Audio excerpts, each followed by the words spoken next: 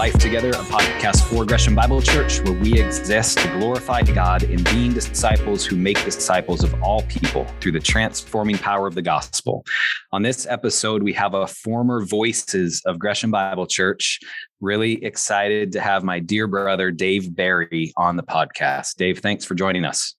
Thanks for having me. Excited to be here. Yeah. So Dave, for those at GBC that knew you when you were with Gresham Bible Church, and maybe those that have joined the church since you left, you just want to kind of paint the picture for us, how long were you at GBC, what your current role is, and then maybe we'll take two steps back and get to hear more of your personal story before we dive into some questions. So how long were you at GBC and how long are you in your current role? Yeah, good questions. So I was at GBC, or my wife and I and our kids. We're at GBC for, I think, close to 3 years on the dot, somewhere in there. And then it's been 3 years since I answered the call to take the role of senior pastor at Flagstaff Christian Fellowship in northern Arizona, Flagstaff, Arizona. And we landed here in October of 2018. So we're looking at some 3 years and change that we've been here in Arizona. Yeah. Does Arizona feel like home at this point, or? You know what? That's a good question. It does. What's interesting is we moved to Portland from California, and that move from California to Portland was more of a culture shock than going from Portland to Arizona. Oh, and interesting. Some of the amenities that are here are a little bit more similar to what I experienced growing up. So there's a little bit of it does feel a bit more like home. We're closer to family as well. We were all in Southern California. So we miss Portland, but we really like being here. Yeah, I'm glad. And by amenities, do you mean In-N-Out Burger, or what do you mean by amenities? No, okay. I wish. We do not have a Trader Joe's. We do not have an In-N-Out, but we have the Grand Canyon. We have Sedona, and we have a ski resort about 6 miles just north of town. So in terms of like outside stuff, there's a lot to do. Yeah. Oh, that's great. Yeah. And one of the reasons Dave wanted to have you on is hearing from you helps Gresham Bible Church.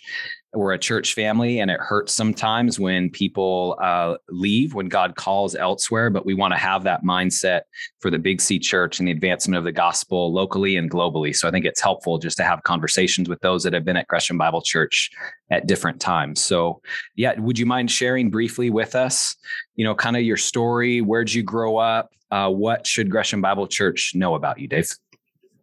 Yeah, let me give the bullet points of that. I'm excited to talk about my time at GBC. It's a very significant part of my testimony, my family's testimony, and a significant preparation to be where I am now. And so I don't know if my brothers and sisters at GBC know that, so I'm excited to talk about that. But the brief of the testimony is that I grew up, I was raised in a non-Christian home. I was raised in the Silicon Valley, Southern Bay Area, went to the same high school as Steve Jobs and Wozniak and whatnot. When I was 21, I moved out of the Bay Area down to the central coast of California to college, where I met my wife. I got saved there. And getting saved, meeting Jesus and a local church was where the opportunity came for me to not just serve in youth ministry, but to start a college ministry, to be able to preach. That awakened a desire in me by God's grace that this is what I want to do with my life, to preach the word. And through God's providence, that led us up to Portland. We moved up in 2005 so I could go to Western Seminary. And that would be the bullet points of getting us to Portland. Yeah. Okay. All right. And how about, so you met Jesus in college. What, maybe just share a little bit more, unpack that for us. What was that like? Yeah. So I actually had a friend in high school who was not a believer, but his parents made him go to church, and he dragged me along to a high school group. And I thought the youth pastor was cool. He was a AA baseball player, formerly had a baseball card. And I was like, okay, I can relate to this guy. And it was that junior, senior summer that I made a profession of faith. We had a camp, probably Saturday night, last message, standing in the back, raising my hand, I do to Jesus. But that led to a piece of my testimony where I led this hypocritical and duplicitous life. I wasn't discipled, and not that wasn't anyone else's fault, but my love for sin grew at the same time that my love for Jesus was just taking off. And so that led to this hypocritical, confused, was I really saved? I'm not entirely sure. I'll have to wait for Jesus to tell me, but that was from up until I was 21. And then when I moved down to college, I remember it was summer, it was July, and I had this overwhelming desire to go to church, which was the most bizarre. I had long blonde hair, playing water polo. I moved down there to play water polo. I was happy partying with my friends. And I remember opening this big yellow book. It's called a phone book, and scrolling with my finger, thinking that a church every town has one church. I didn't know that there was pages and pages of churches. Called my mom. She looked up some churches because she had become a believer, was praying for me. And so basically it was a supernatural impulse and desire in my heart that I desired to go to church. So I showed up at this church. Like I said, long blonde hair. The guy handing out bulletins made fun of me. It's my love language. I thought that was wonderful. I went in there and I just saw a room full of my peers, eyes closed, hands in the air, singing songs. I was paranoid. I thought I couldn't go to church because I didn't have the right clothes. I had flip-flops, shorts, and a t-shirt.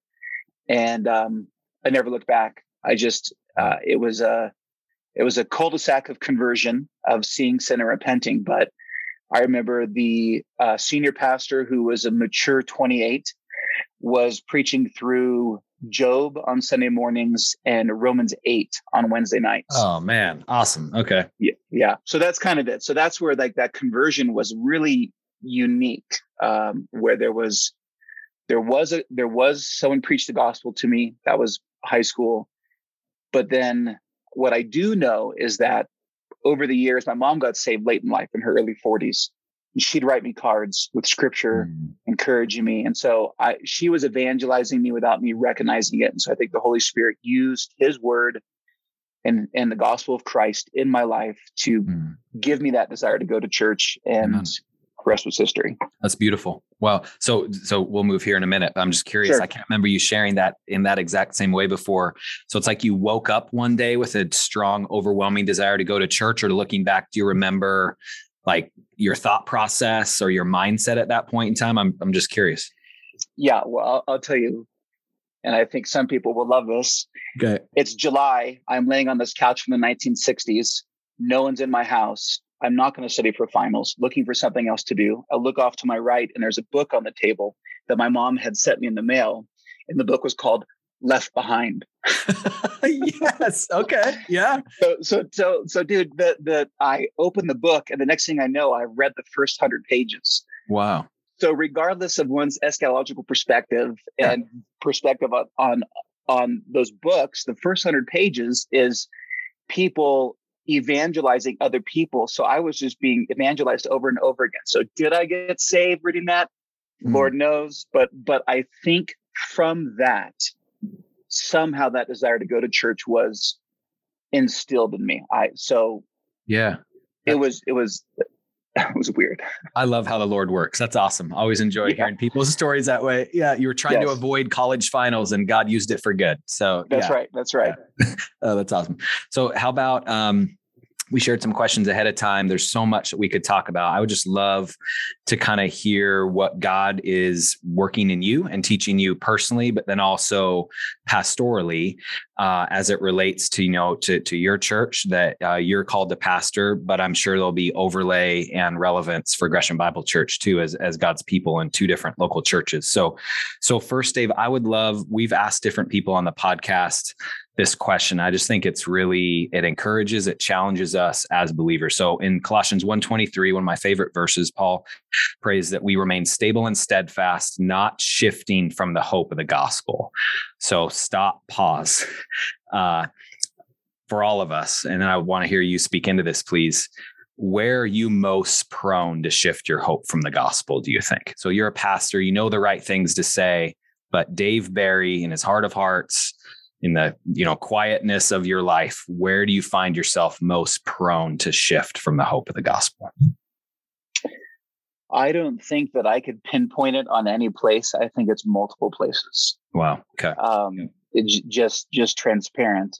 I'm thinking of how Calvin refers to our hearts as idol factories. And I think latent in all of us is that desire for works righteousness and more. So it is difficult to separate these last 3.5 years at this new church. My private Christianity from my corporate Christianity and my pastoral Christianity, if I could speak that way. Yeah. But I think that my tendency, I think a lot of the places that I've seen others tend to shift their hope from the gospel is where they are strong, and that we turn our God-given strengths, gifts, and abilities into ends in themselves rather than vehicles of worship. Wow. So then when there's been a hardship and difficulty and relational turmoil and sin and problems and division at church, I can see that when my knee-jerk reaction is not falling on my knees in prayer, but looking to solve the problem, I'm presuming the resources for the answers to this problem are in myself and not in the gospel of Jesus Christ and the work of his Spirit to apply the word to people's lives. So really that's trusting myself, or kind of related to that would be a species of fear of man that would, under the guise of pastoral patience, move away from a necessary hard conversation that needs to happen. So that's related but different. They're all just different manifestations of self-trust, or as I've heard one guy say, gospel amnesia, that I forget I'm in desperate need of the same gospel that I preach, and I forget that the gospel is the power of God for salvation. I understand that not just for conversion, but for sanctification. So where am I prone to not? It's like everywhere. Where am I not? I don't know. Yeah. Amen. I appreciate you sharing it that way as well, that it sounds to me like, or refine my just kind of processing what you're saying, that you have these kind of markers in your life that, hey, that shift is happening when I'm more prone to solve a problem rather than pray, when that's my first inclination, those type of things. Is that safe to say? Like you have a dashboard of your soul and you're like, oh, I'm off here because this is my response. Is that, how's that play out for you? Yeah, it's like the engine light comes on and I put a piece of duct tape over it or something like that, rather than recognizing that engine light means it's time to pray, and to remind myself in rehearsing the truths of the gospel that Christ is king. He has authority over all. He loves this church and me and my family more than I do, infinitely more. And he has more vested in me and this church than I do. And it's his church anyways. Amen, brother. Amen to that. Yeah. How about, as I was thinking about our conversation, I'd just be curious about your thoughts. This is like a maybe hypothesis, and you can prove it wrong or not, or improve it.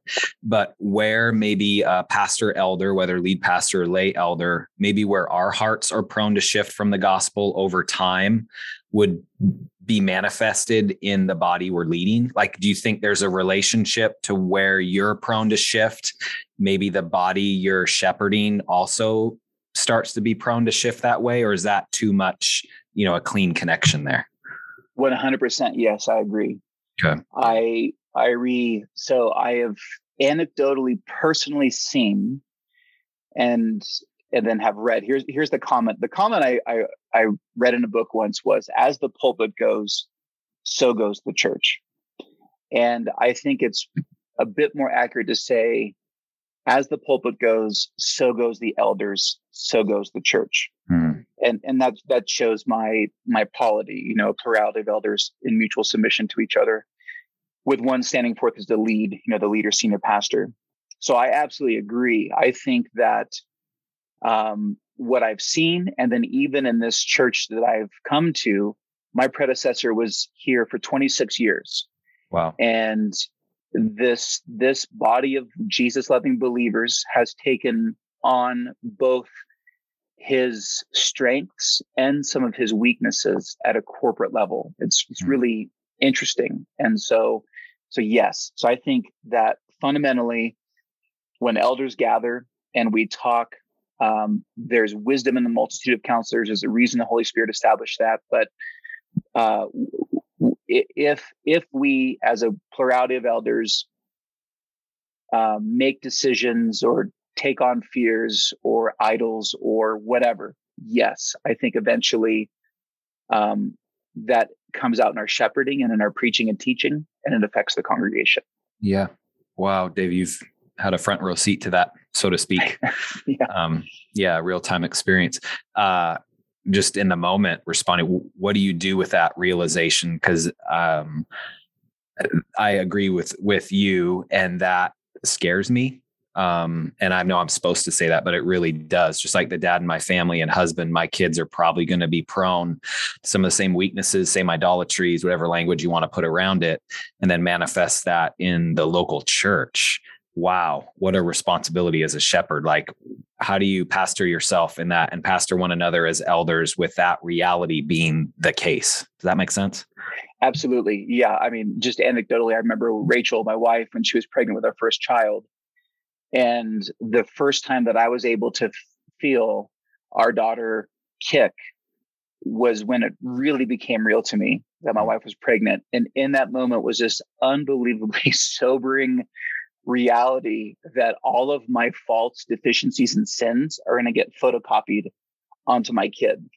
And, and by God's grace, that was a then recognition that I need Jesus. I need his spirit to expose to me what I can't see about myself and what I can't change about myself, which is everything. Yeah. And that requires the body of Christ. So applying that to a plurality of elders, one of the things that we are doing here is this is actually a conversation piece that's live and active at the elder table when we meet. We meet every week on Thursdays. And our elders are in a process of rebuilding, reformatting what it means to be a biblical elder. And it's a hallmark that guys, as we go, another way to put it is, I believe that we function as a microcosm of the church. So if we're hiding sin from each other, if we are not dealing with sin and interpersonal conflict, if we're not exercising the one another's of Scripture amongst the plurality, then how can we expect the church to imitate us as we imitate Christ?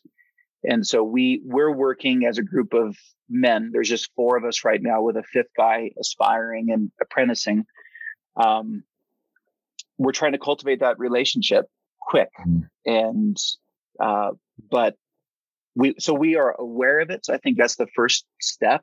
Yeah. And now it's just full reliance on God's grace to make sure that we don't develop a collective sin pattern of avoidance or whatever with each other. Yeah. Amen, man. Preach. I love what you're saying. Amen. It's beautiful. Yes. Yeah. Yeah.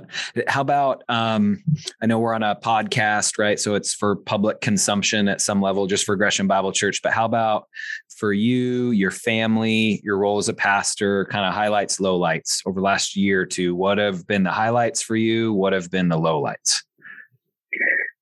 The low light is low hanging fruit, right? I mean, that's all things 2020 and 2021. I mean, come on, it's been ridiculous. Yeah.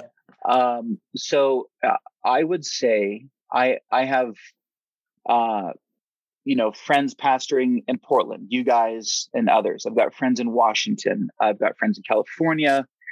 I just have pastor buddies around. And one thing that's given comfort is to the man, every elder board that I know has faced controversy and division of different degrees over all things pandemic, over all things response to George Floyd, all that stuff. Yep. Online. So that's been, I would say that you take that. Okay. So there's that. We've all experienced it. But a subtext for me has been part of the reasons, one of the reasons why I came to this church. So this church is 95 years old, and we've been around for a long time, obviously. And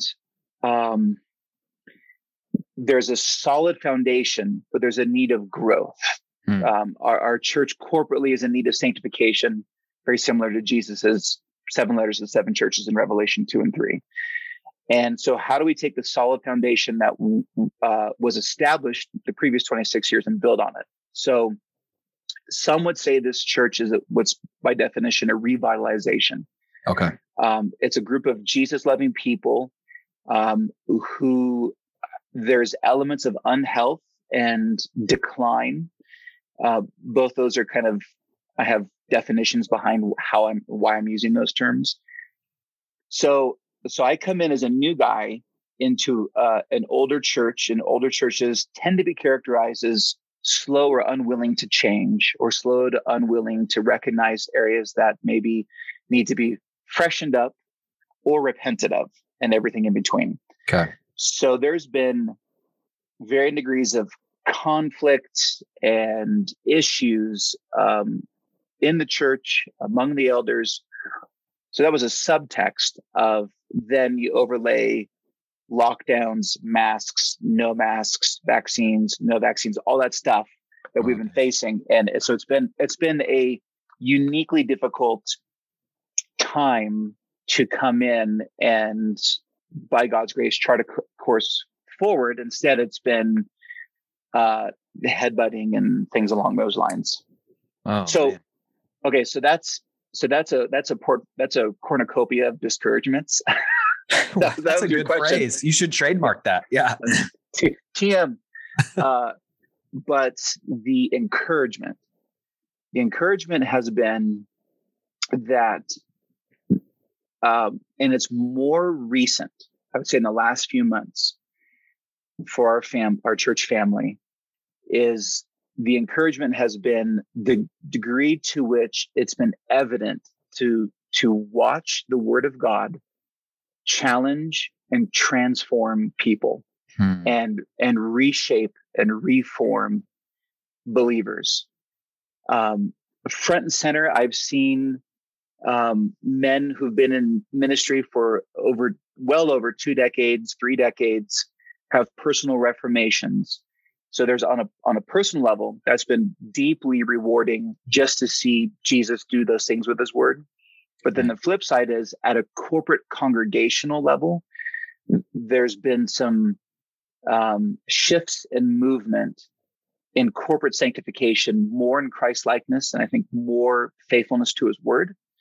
And that's been, and some remarkable degrees of unity among the elders recently. And so that's been very encouraging. Praise God. In a largely discouraging season. Wow, man. So how would you say kind of your energy or engagement level has been over these last 2 years? I mean, I'm sure it changes hour to hour, day to day. Has it been consistent, or has it felt discouraging, overwhelming, or what has the experience of this been like for you? Well, I guess, what do you mean restate that question? What do you mean? So basically I'm thinking through the reality of what you're speaking to and how you're pastoring through the macro level thing that's true for all of us, probably over these last 2 years, all of it, like you said. But then in your specific context in the church, leading through that is tough sledding, brother. And so just trying to think through, like, what is that felt like for you with your sense of calling, with your sense of, you're pastoring your church and your family. Like, I'm just curious. I think you giving some words to that would be helpful to hear you speak into that. Yeah, kind of like, how have I personally handled it? Yeah. Like, what's that done to you? Have there been days where you're like, I can't do this anymore? Is it been a consistent, hey, I'm called to this and I am moving forward, no matter what? Just what's that been like for you? Yeah. Okay. That's a good question. So I think there have been, a couple things. So number one, the unique circumstances that brought me here, the unique circumstances that uprooted me from GBC where there really wasn't an intention to leave GBC. That brought me here were supernatural. Everything God does, right, is providential, but he gave me eyes to see certain things that happened that I just know that I know that I know that we're supposed to be here. So I have an internal sense of stick-to-itedness and fortitude, I think, from the Lord, where when it seems like it should just like quit and go do something else, that I just see God's fingerprints bringing us here, which is pretty evident. So there's that there, and that's the leaving GBC point, God's fingerprints, so to speak, and then looking at my arrival here, God's fingerprints. So that has allowed me to stick to it. But I mean, it's been difficult. I'd like to say that I've handled things just ultra piously and perfectly, but it's just been a tremendous season of sanctification for me, of my brother elders helping me see things I can't see about myself, about recognizing. But one thing I recognized family life wise is one of the main ways that I modeled Jesus to my family, specifically my kids, is through repentance. Now, Jesus never needed to repent. But in terms of the gift of the gospel of being to repent, there's been more times than I'd like to admit that I've had to say, hey, girls, the way that I talk to you, or my tone of voice, or what the words I chose, that's not how Jesus talks to us or treats us. Mm-hmm. And I was a bad example of Christ. So you need to think about Jesus and not daddy in that way. Yeah. And I think part of that is the reality that our families can tend to take the brunt of the worst remaining sin in ourselves. And so how have I handled it? On the one hand, there's a sense of call. That's not the best word to use, but there's a sense of this is where the Lord has us now with no intention to leave. Yeah. But then those stresses at times are given to the Lord in prayer, are confessed to fellow elders, knowing that people are praying. And sometimes the sin just comes out, and that's usually neglecting my wife and functionally making a ministry widow, which disqualifies me from ministry if I become characterized by that. So there's a strong sense of not having my family take the brunt of stresses, anxieties, fears, sin, things along those lines. Yeah.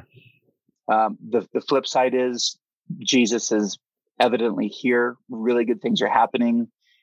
There's encouragements in my children, moving towards the Lord. And so I don't want to paint exclusively sour and dour picture, but yeah. I love you, brother. I appreciate your honesty, your focus on the Lord, and not just in a check the box way, but how you live day to day, how the gospel applies in our life. And amen about repentance. As dads, we should be the chief repenters. As elders, we should be the chief repenters.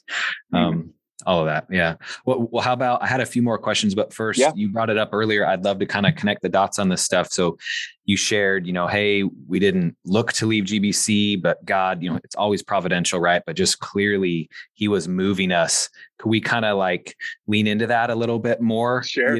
What would you say, hindsight, looking back, what did the Lord teach you during your time at GBC? And I don't want to make that, GBC is awesome. More like how God used his church in your life during that distinct period of time. I think that would minister to people.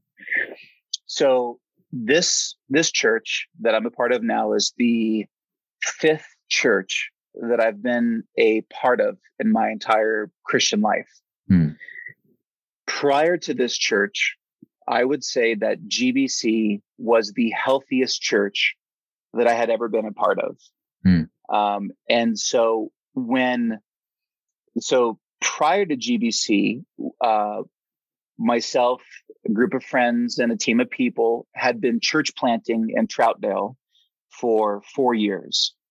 And I remember that at year 3, somehow, I don't remember how Virgil and I connected, but we connected and, buddies. And I just, through a turn of events, it became evident to myself and the elders of Redeeming Grace. That was the name of the church that we were planting. That from my perspective, GBC was everything I'd hoped that we'd grow up to be, even though GBC was, 5 or 6 years older than we were, whatever the age gap was. And so our small church plant voted unanimously, bittersweetly, to close the doors and fold into GBC. Mm. And speaking personally for myself, I called a season of a working rest and a season of,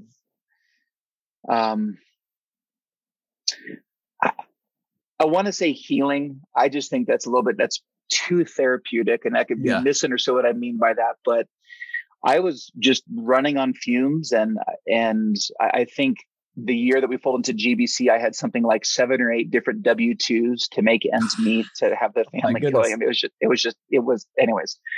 So GBC was coming into just a family of good and godly people. The people I was around the most were the elders or guys looking to elders, which you, brother, are one of them. And it was just a real sweet time of refreshment for myself, where I was overjoyed to take the high school or the youth ministry that Joe Bryant had started, to take his heavy lifting work and just run with that. And so I say working rest because without devaluing at all starting a middle school and high school ministry, the nature of the load and weight of doing that versus planting a church and preaching to a group of adults every week is just, it weighs differently. It's less weighty. Yeah. So I say working rest, where it was a season for me to take my foot off the gas and love our GBC kids, love my GBC brothers and sisters, teach the word, have a great time doing that. Really good, just fun, felt a lot of support. But there was a theological component as well. And the theological component was how GBC and GBC's elders understood the local church, what defines a local church, and what are biblical metrics to look for health. And I had some exposure to that, but minimal. And so that's when I say GBC was a healthy church. Wow. And seeing how a plurality of elders worked, the way we organized our Sunday services, and more the grace that I really felt extended to me to take the ball and run with it ministry wise. And that during our last year at GBC, the church blessed me by helping me go start working on my doctorate. And that was a sweet time of nerding out on Jesus. And so, I'll just pause there and say that if you have any questions on those things.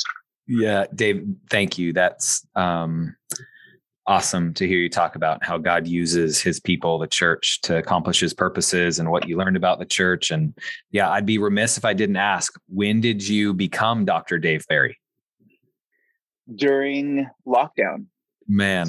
So maybe 2 things that have changed since I was at GBC. A lot of things have changed, but one, we had a 6th child.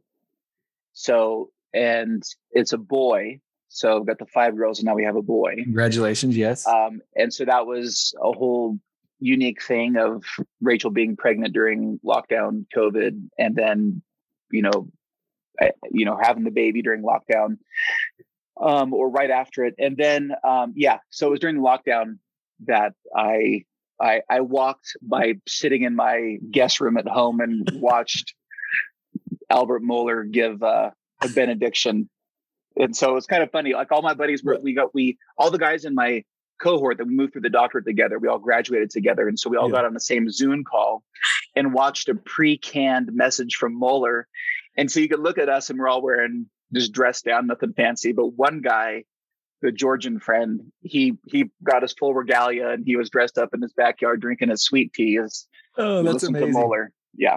What a time in your family's life and your life you'll never forget. So 6th child, a boy, getting your doctorate, all in lockdown mode. Oh man. Yeah. Wow. And what's your son's name? Jack.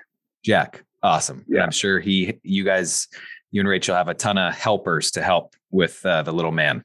Yeah. It's a joy. Yeah. Oh, that's great. Well, kind of a question I had ahead of time and just hearing you speak to it.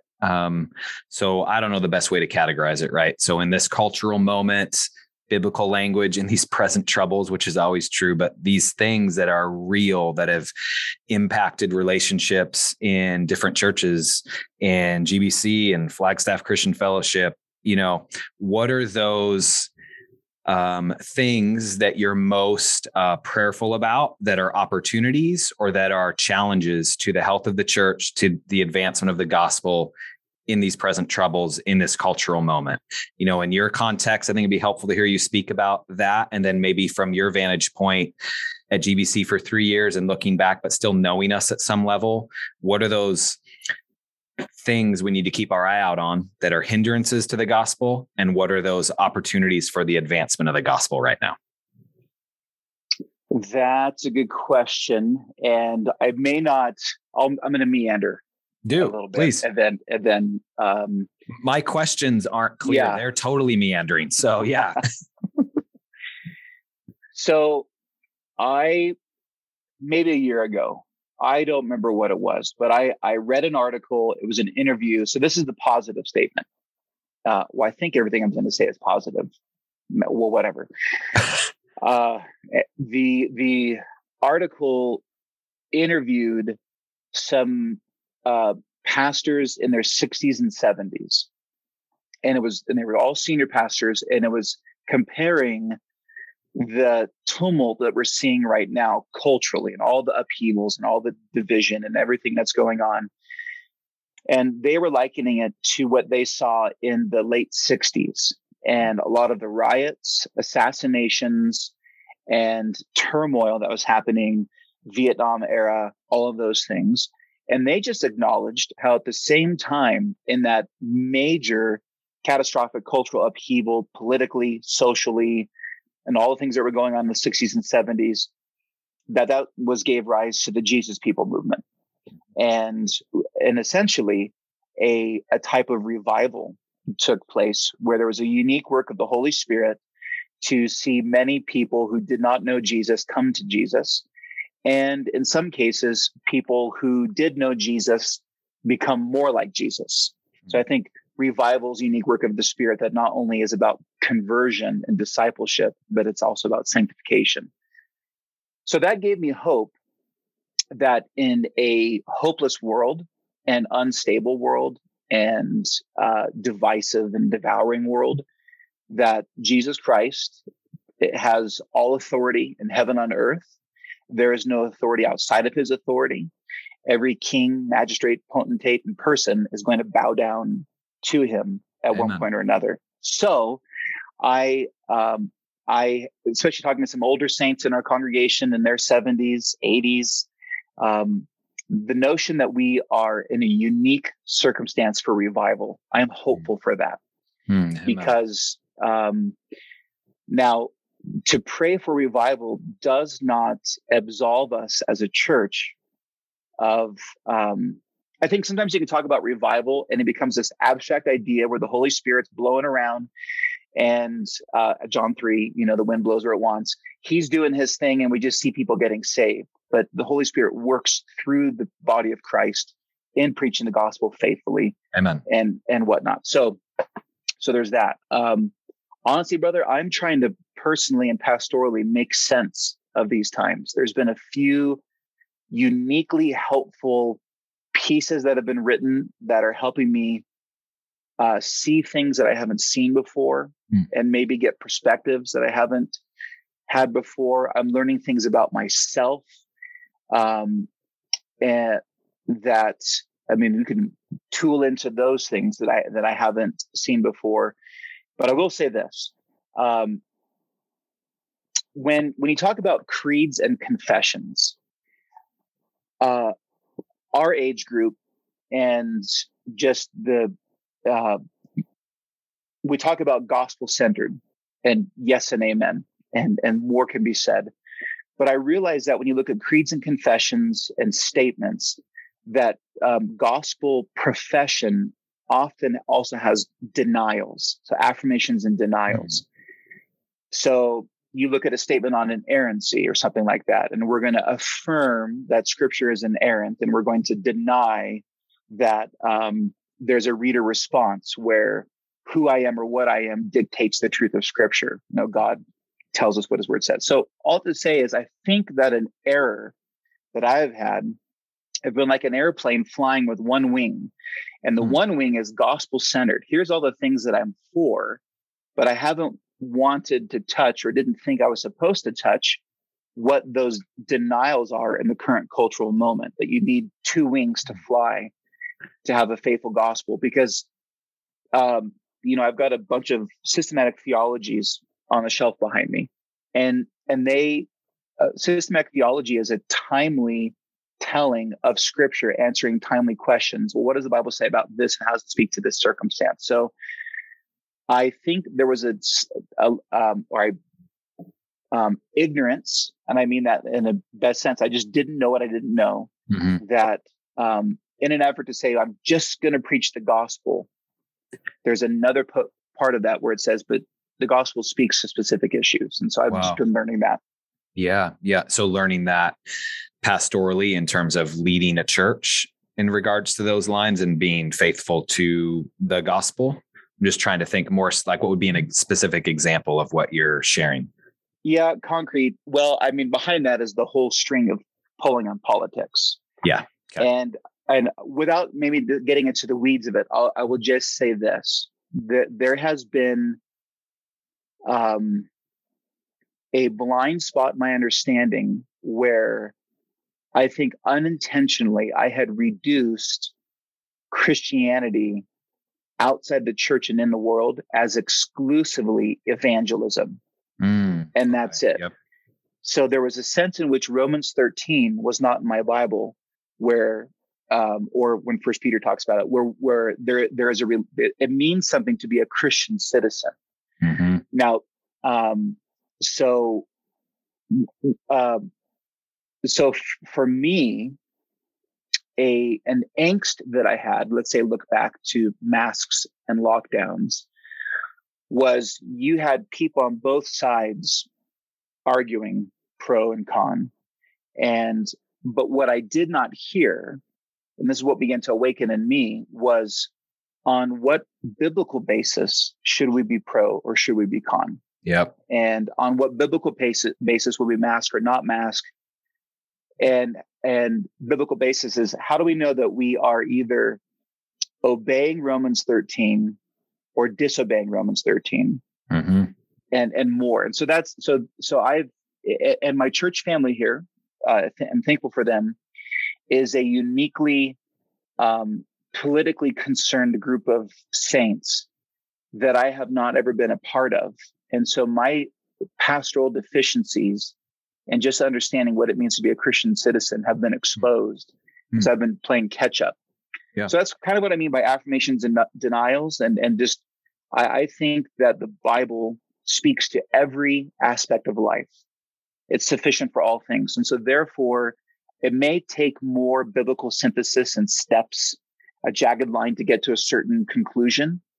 Yep. But if we're going to talk about the border or gun rights or masks or vaccines, we should be grounded in Scripture first and have a biblical basis for why we're making something that's clear-headed and aware of the other side's position to be thoughtfully engaged. Yeah, I so appreciate what you're sharing, Dave. At a lesser level, I resonate with that in terms of blind spot or deficiency.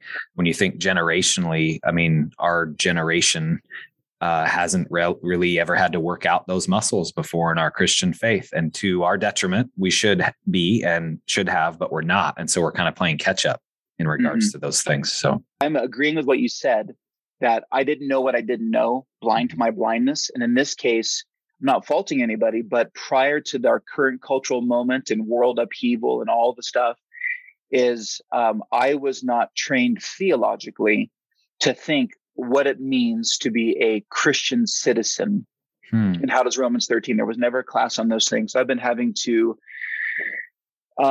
basically disputes over masks and vaccines and critical theory and more, all of those things has driven me more to a foundational level of how have we arrived at this cultural moment, and what is politics. And so I've been taking ever since it's been going on, to basically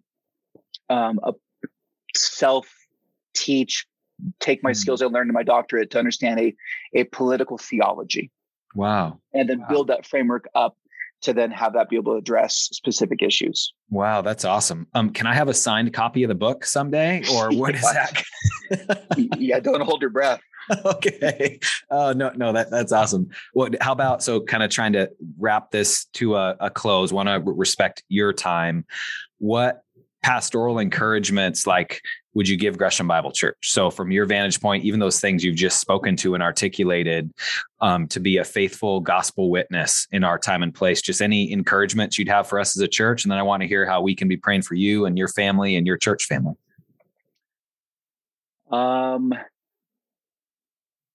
I think a local body needs to pre-agree as much as possible what would be sinful to fight about and what would be sinful not to fight about.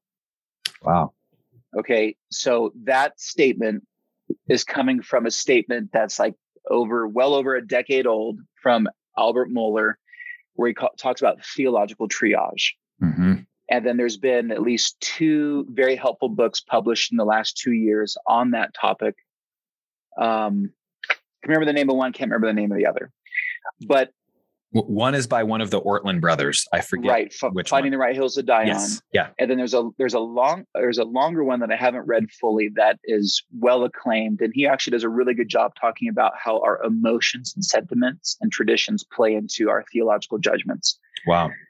But I preached a series, I think maybe it was 2 years ago. I'm not sure how long ago it was, but it was on the conscience and theological triage.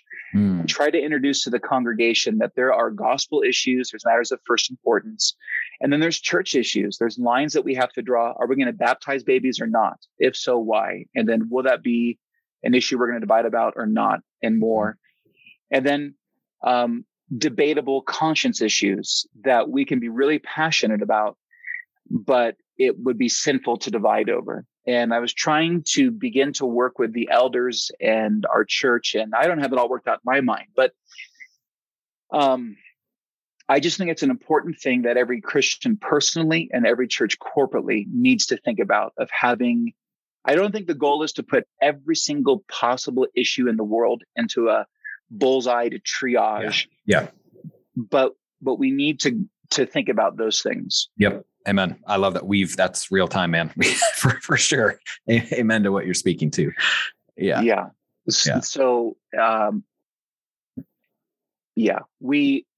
guess anyways, I'll say that. I don't remember if there's more to your question or not. Yeah, no, I was just wanting to hear from you, your pastoral encouragements to Gresham Bible Church from, where we are, things you're processing and learning, and amen to what you're saying. And to use your language earlier, I would affirm that 100%. And that is something we're working through here at GBC too. Yeah. Yeah. I don't know. One unique thing that I've experienced, and so because I'm in the middle of it, I don't think I can speak maturely to this, but I and my wife, we've born and raised in California. Then we're in Portland for 13 years. Then here we are in the Southwest at 7,000 feet and living in this small to mid-sized college town. Yeah. By the Grand Canyon. And that's 3 different cultures. And there's an element where living in Portland has a set of assumptions and instincts that even believers have that is different from assumptions and instincts that I experienced as a Christian in California. And then now moving here, I'm really beginning to see it, especially where one of the blessings of this congregation is being 95 years old, we're heavily intergenerational. We have a significant portion of our membership that's in their 60s, 70s, and 80s. Yeah. And so that with that comes just perspectives on what it means to be a Christian in the world, but not of the world. And so I really don't know what I'm saying, other than maybe one thing that's hard to do is to, I think part of our pastoral ministry is to place ourselves in the pastoral shoes, as it were, of different areas. So we were locked down for just until like the end of May, and then we have been open since. So what we've experienced in Northern Arizona has been vastly different from what you've experienced in Portland. Yep. And I've just wondered, what would have been like if I had never left Portland? Would my perspective be different? So I don't know what I'm actually saying to you. No, I don't know exactly what I'm advising you, but there's different perspectives that being here has helped me see things a bit differently, I guess. Yeah. I think you have a lot to bring in shepherding your church because of those different perspectives and contexts you've lived in. Like I'm just thinking in 1 Peter, right? Shepherd the flock among you. So that helps you know your flock better because you see those comparisons and contrasts, something I'm trying to process in myself too, in terms of, idol factories in our hearts, like what Calvin spoke to. And then each, whatever city, location, et cetera, seems to have its own particular set of idols. So what are those sets of idols that are influencing me and GBC that we don't even know about? And so trying to think about it through that lens too, not over contextualize, but just to be aware of that. So that's right. That's right. Yeah. And the different circumstances. So, I mean, my encouragement to GBC would be, now my understanding of GBC, I don't know how much change and new saints have come and other saints have moved on.